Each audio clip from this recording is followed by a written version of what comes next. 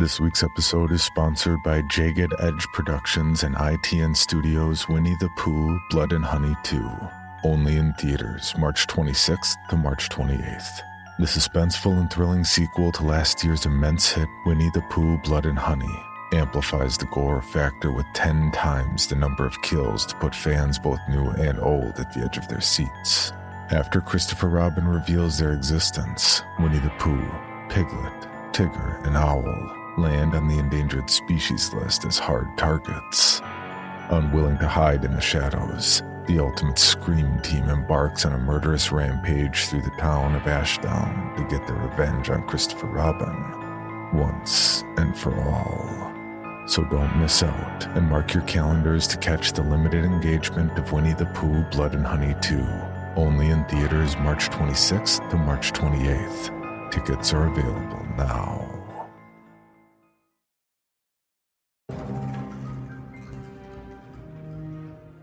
Good morning, afternoon, or evening, and welcome to the Bloody Disgusting Network. The following show is just horrifying. Beware.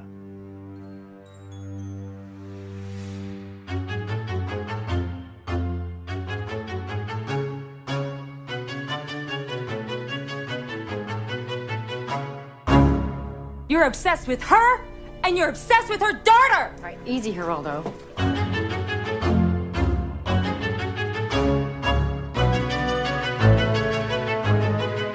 And welcome back to Horror Queers. It's a special spiral bonus mini-sode, and I'm Joe. And I'm Trace, and I mean, it's kind of about Spiral. It's more about, well, a prelude to the main event, as Mickey would say from Scream 2. Dude, you couldn't even come up with a Jigsaw-related quote? Come on! No, I wasn't prepared for this. No, everyone, so if you listened to our episode on The Faculty from this week, you'll know that our next episode is going to be on James Wan's original film, Saw, and we're going to have some guests on that one, but we're going to do this as a little teaser for it by talking about Saw in advance somehow with one of our friends, and actually, previous guest from our episode on Friday the 13th, Part 7, The New Blood, Mr. Greg Mucci. Hello. Welcome back. It's so soon. Thanks for having me for Saw. Oh, man. Big fan. Saw. Yes. So, Greg, our relationship, I really felt like I followed you on Twitter for a while, but I didn't get to know you until we started watching all of the Saw films as a little group. It's been a weekly staple every Sunday night. We started really overzealous because we were doing 2 Saw films a night, so that took up all of October. Oh man, which I actually miss watching 2 movies. Not gonna lie. Sometimes I do. Yeah. Yeah. Okay, so coming back to the conversation at hand, Greg, tell me about your relationship with Saw, and most specifically this first one. I mean, I can't really tell you what drew me to the theater. I mean, it had to have been the advertising, obviously, but I can't remember what the commercials or the trailers were like. I'm just assuming based off of that time period, it was very hyperkinetic and sort of music video-esque in its style. But I went opening night, so it was Friday, October 29th of 2004. Holy shit. Yeah, and it was a packed theater, and I went with my friend, Bruce. I was, at this point, a junior in high school. And, yeah, I didn't really know what to expect. I think, along with Blair Witch Project, it was sort of one of those, like, unifying theater experiences where once the veils opened or parted from our eyes at the end with the twist, I think, it's one of those things where you can just hear, like, so many people say, oh shit, or, like, what the fuck, or, like, gasps, and I think Blair Witch Project was that, but almost in reverse, where there were a lot of people who just didn't get it, Yeah. It's almost as if, like, they weren't paying attention to the story being told in the movie about the kid's face in the corner.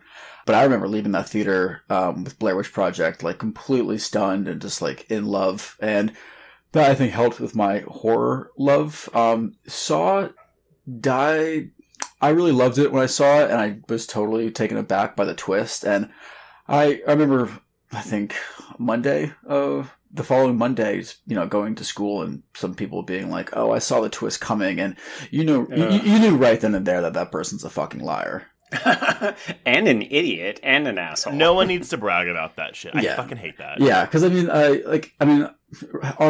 seen this movie a lot of times, and recently rewatching it, I'm sort of like, okay, you have a doctor and someone who's quote unquote a voyeur who takes photos of people, who are cheating or this and that, and neither of them can tell that this man in the middle was, still warm-blooded. So I don't know. I think to us as audience goers, like, yes, we're able to sort of search the screen more, and we're also not in the immediate, predicament. But no, I thought it was a really great twist. And I mean, I'm assuming everyone who's listening to this knows of the twist. Yeah. Spoiler. I mean, again, like, we're doing this to celebrate the release of Spiral, which is the 9th film in this franchise. So hopefully people have seen at least one of these movies. Yeah. So, I mean, I'm not ruining anything. And right now, pause, I guess, and go watch the movie. It's, almost 20 years old. But, oh my God. Yeah, Greg, do not say stuff like that. Okay, no, don't pause. Come on back. It's 17 years old. Yeah. But yeah, so I think like that collective sort of theater experience is what makes it super memorable, because I really like this movie as sort of a window into like low budget filmmaking, because I think what's sort of endearing about it is that the more you watch it, the more you sort of just see how piecemeal it is, and sort of like, because this, El Mariachi, Evil Dead, Blair Witch Project are like, I think like the four movies where like you look at them as like representative of low budget independent filmmaking, because I mean this movie cost a surprising 1.2 million. Yeah, which if you look at the movie, you're almost like, no fucking way. Like a lot of that has to go to Danny Glover and Cary Elwes. Because it's like, it's a very drab movie. Well, it may not have been enough money for Cary Elwes, because he was phoning in his performance a bit. Oh, so cruel. We'll have a lot more to say about that. Just a tease. I mean, I'll take that, and I'll actually up it, and I think no one's good in this movie. It's not a film known for its performances. We'll put it that way. Well, yeah, I mean, it's influential in terms of style. Like, when people think about the 2000s, I mean, how often have we talked about the aughts lately? It's the remake boom, it's J-horror, and it's torture porn. And this is the one that starts it. This is the one that starts the torture porn, right? Yes. Which I don't agree with, and I think one of the things that Leigh Whannell commented on, or like, I love his word choice for it. He calls the torture porn label a champagne problem, because if that's one of your problems with your movies, it's like, sort of fluff, like it doesn't really matter, and it's a great thing really to have be one of the issues, because it means you did something right. I mean, that's the thing, right? It's credited with like ushering in a wave of torture porn films, but in actuality, compared to everything that came after it, including all of its sequels, any of the Hostels, it's not that gory, and it doesn't really relish in the torture of people, right? Well, and I think, again, as we'll probably talk about in the full-length episode, and if folks want to revisit our episodes on Hostel Part 1 and Part 2, these films are a reflection of the times. It's not like filmmakers magically woke up and said, hey, I'm going to try to gross people out to such a degree that people will call it torture. It's like, we're responding to real-life events, and we're saying, this is the world that we live in. It's sick, and it's dastardly,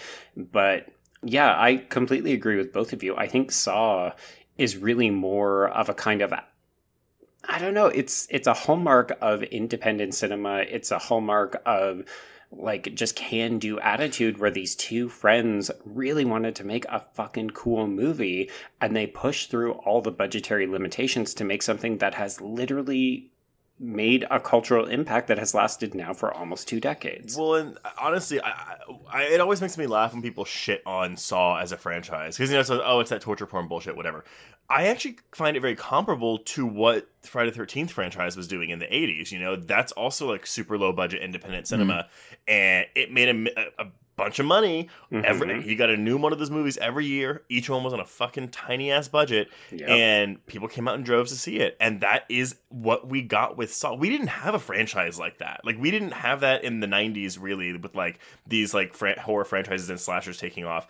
Jigsaw was that for anyone that was growing up in the aughts. Mm-hmm. Yeah, and I think to sort of dissuade people from latching onto the torture porn, for me, torture porn, it's like less about depiction, because you could depict violence, you could depict someone getting their Achilles heel slashed, but I think it has to do with emphasis, and like if your camera is sort of cutting to it or lingering on it for a long time, and it's like trying to emphasize the gore, then yes, I think torture, but for a lot of Saw, you don't see it. And it's like, it's super manic editing. Like, it's never really, like, a focal point. So I think that, I think torture porn's not really a good designation for this movie. Well, I think you said it really well when you said it was almost like music video, because I can absolutely see the kind of staccato editing that I grew up on it in the 90s, and we were seeing it in a lot of the 2000s level horror. And I know for a lot of folks who were raised on 80s films, and even into the 90s,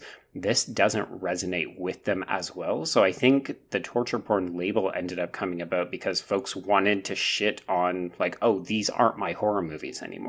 See, I actually wonder if people think, because I'm vocalizing what I think I've heard about this before, but where something like Friday the 13th, they're like, oh, there's like a low budget charm there.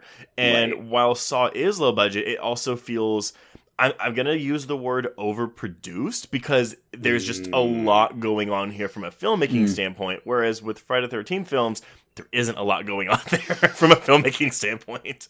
Yeah, Right. The thing that I heard that Wan had was due to budgetary constrictions, he could Absolutely. he could only get 2 shots for the actors. So I attribute a lot of the bad acting, which is there. I don't think I don't think we're seeing anything, but I attribute the bad acting to his limited amount of takes he could have, because I think Danny Glover has pulled in great performances. Same with Carrie Elwes.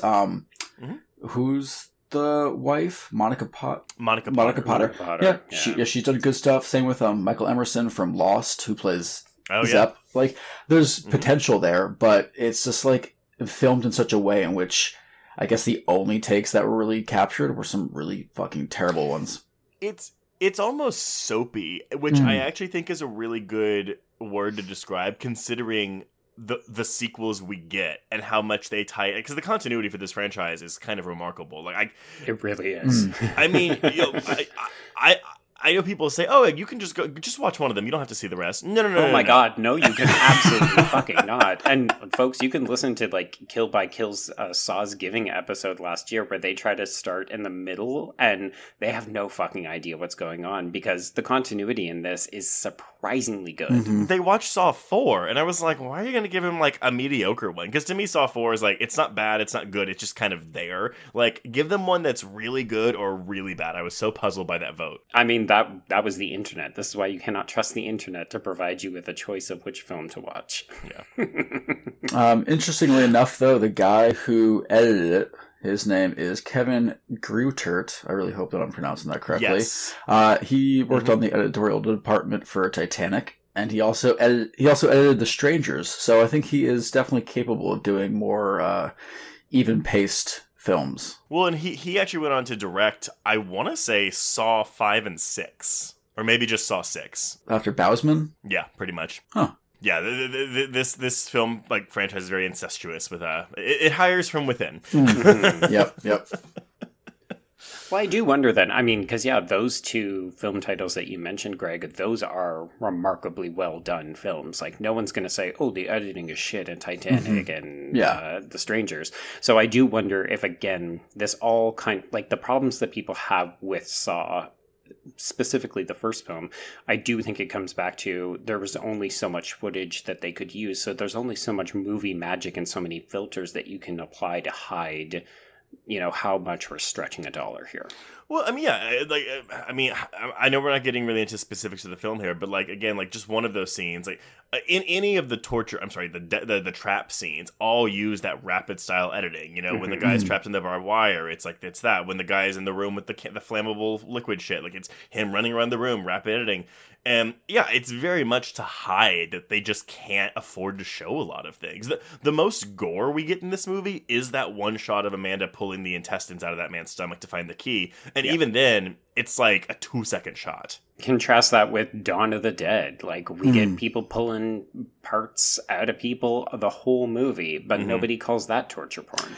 Yeah, I mean, it's interesting that I think at the end of filming, it's like Wan ended up realizing he had like not much footage and he had to do a lot of filler. So it was like with whatever it cuts, like a, security camera footage or a newspaper clipping. It's like them just trying to like stuff this movie so it's longer, which is like, I'm looking at these sped up scenes and I'm like, if you just slow that down a bit, you may have a 90-minute movie or whatever you need. No, for sure. But yeah, I mean, I think that's sort of what makes it endearing is like the you could just see him as a filmmaker coming out and like it's very much his first movie, and I think that's what I like about it from a visual standpoint. I think the script is probably like the story is the strongest, and I'd say the script is the weakest. Yeah, and that's really saying something though, because Leigh Whannell has obviously gone on to become a really good screenwriter. Yeah. But as we all know, like sometimes the first thing you do at the gate isn't going to be the same thing, like the same quality that you're going to do after you get 20 years of experience. Yeah, for sure. And a lot of people who have cut their teeth working on small films and going to bigger films have talked about how difficult it is to write to a budget, right? Like they probably didn't know what they were going to be able to get in terms of coverage and how many days with the limited amount of money that they had. So I'd be curious to know. I mean, I think they're both very proud of this film and what it has accomplished. Like, hey, we're about to go into probably one of the biggest films of the year this weekend with the release of Spiral. Right. But I wonder, if they could go back and give themselves an extra, double that budget. What would this film look like? What would they have done differently? I think that'd be fascinating to hear. Oh, absolutely, yeah. I think it'd be fascinating to hear. I don't want to see it because it's one of those things where it's like, oh, well, if you had the chance to go back to high school and like make different decisions, would you do it? And it's like, oh, well, I mean, yeah, I want to, but like, I wouldn't be where I am today if I made different decisions, and I like who I am today, I don't know. I mean, I think despite all of its potential quote unquote flaws, I actually like all of these little just attempts at making this budget work. Like I always think of the car driving scenes because they're the ridiculous fast editing where you're just thinking this is the weirdest thing I've ever seen in terms of somebody just driving through traffic.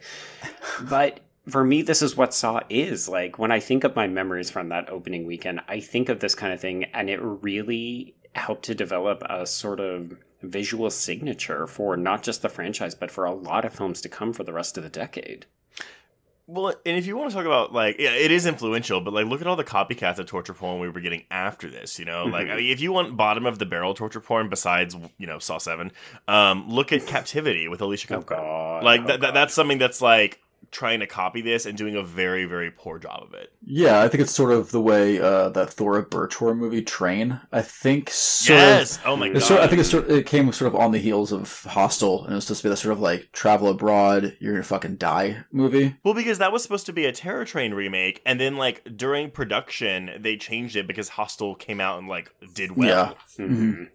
I think that for this, I really love. It's almost like if you have photography, you follow like the rules of 3, and I feel like to keep this simple, like Leonel, like he did the rules of 2s. It's like you might have one room, but you got 2 victims. You have a gun and a tape recorder. You have 2 saws, 2 detectives, 2 killers. You have 2 big names. I think drew it, which was Danny Glover and once you get those 2, it's like you could scatter it with sort of no names, and I'm not saying Monica Parr's a no name. Absolutely. No, but I mean, yeah, at the time, like, she was known primarily for, like not great. I mean, movies that I like, but they're not good. Rom-coms. Oh, yeah.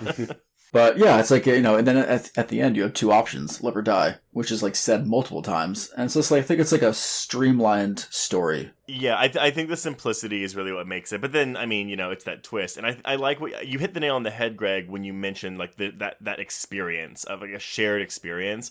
And that's very much what this was. Like, this was the start of a new trend in horror.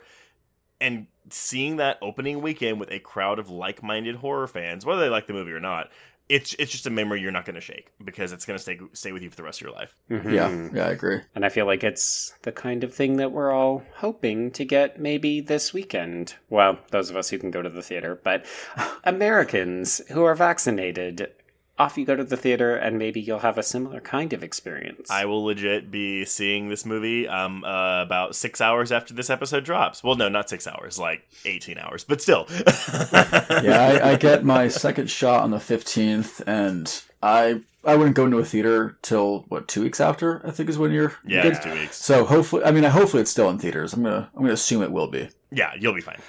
Well, okay. Well, Greg, thank you for coming by to help talk a little bit of Saw with us to kind of whet our viewers, whet our listeners' appetites for for Spiral and our Saw episode next week. Yeah. No, thanks for having me, and also for doing Sawvivor every week. Oh, right. Sorry, everyone. Greg coined the term for our group Sawvivors, which I swear to God, how long did we try to spend coming up with a name for ourselves? So long. Because we were trying to get people to watch along with us, so we actually had like a social media design each week as well. Yep. Yeah. Then we said, fuck that. Let's just do it ourselves. Yeah, we don't need groups. We just need a few.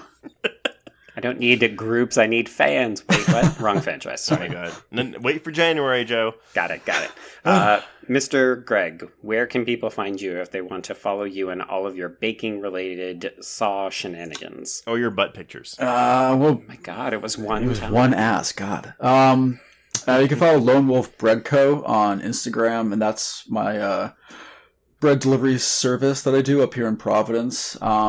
If they want to find me, Real Brew on Twitter, REEL, and I have very old writings at some websites that people can find in my profile that I will not air now because I just feel very shameful. Aw. My God. It's okay. I'll do better. It's okay. Well, all right, everyone. So this has been a primer for our episode on Saw next week. If you are going to go see Spiral in theaters this weekend, please, of course, be safe. Wear your mask, even if you've been vaccinated, all that jazz, yada, yada, yada. And, we can cross out whatever this is. Yes, our Saw Bonersode. Bonersode. A Bonersode. Oh my God.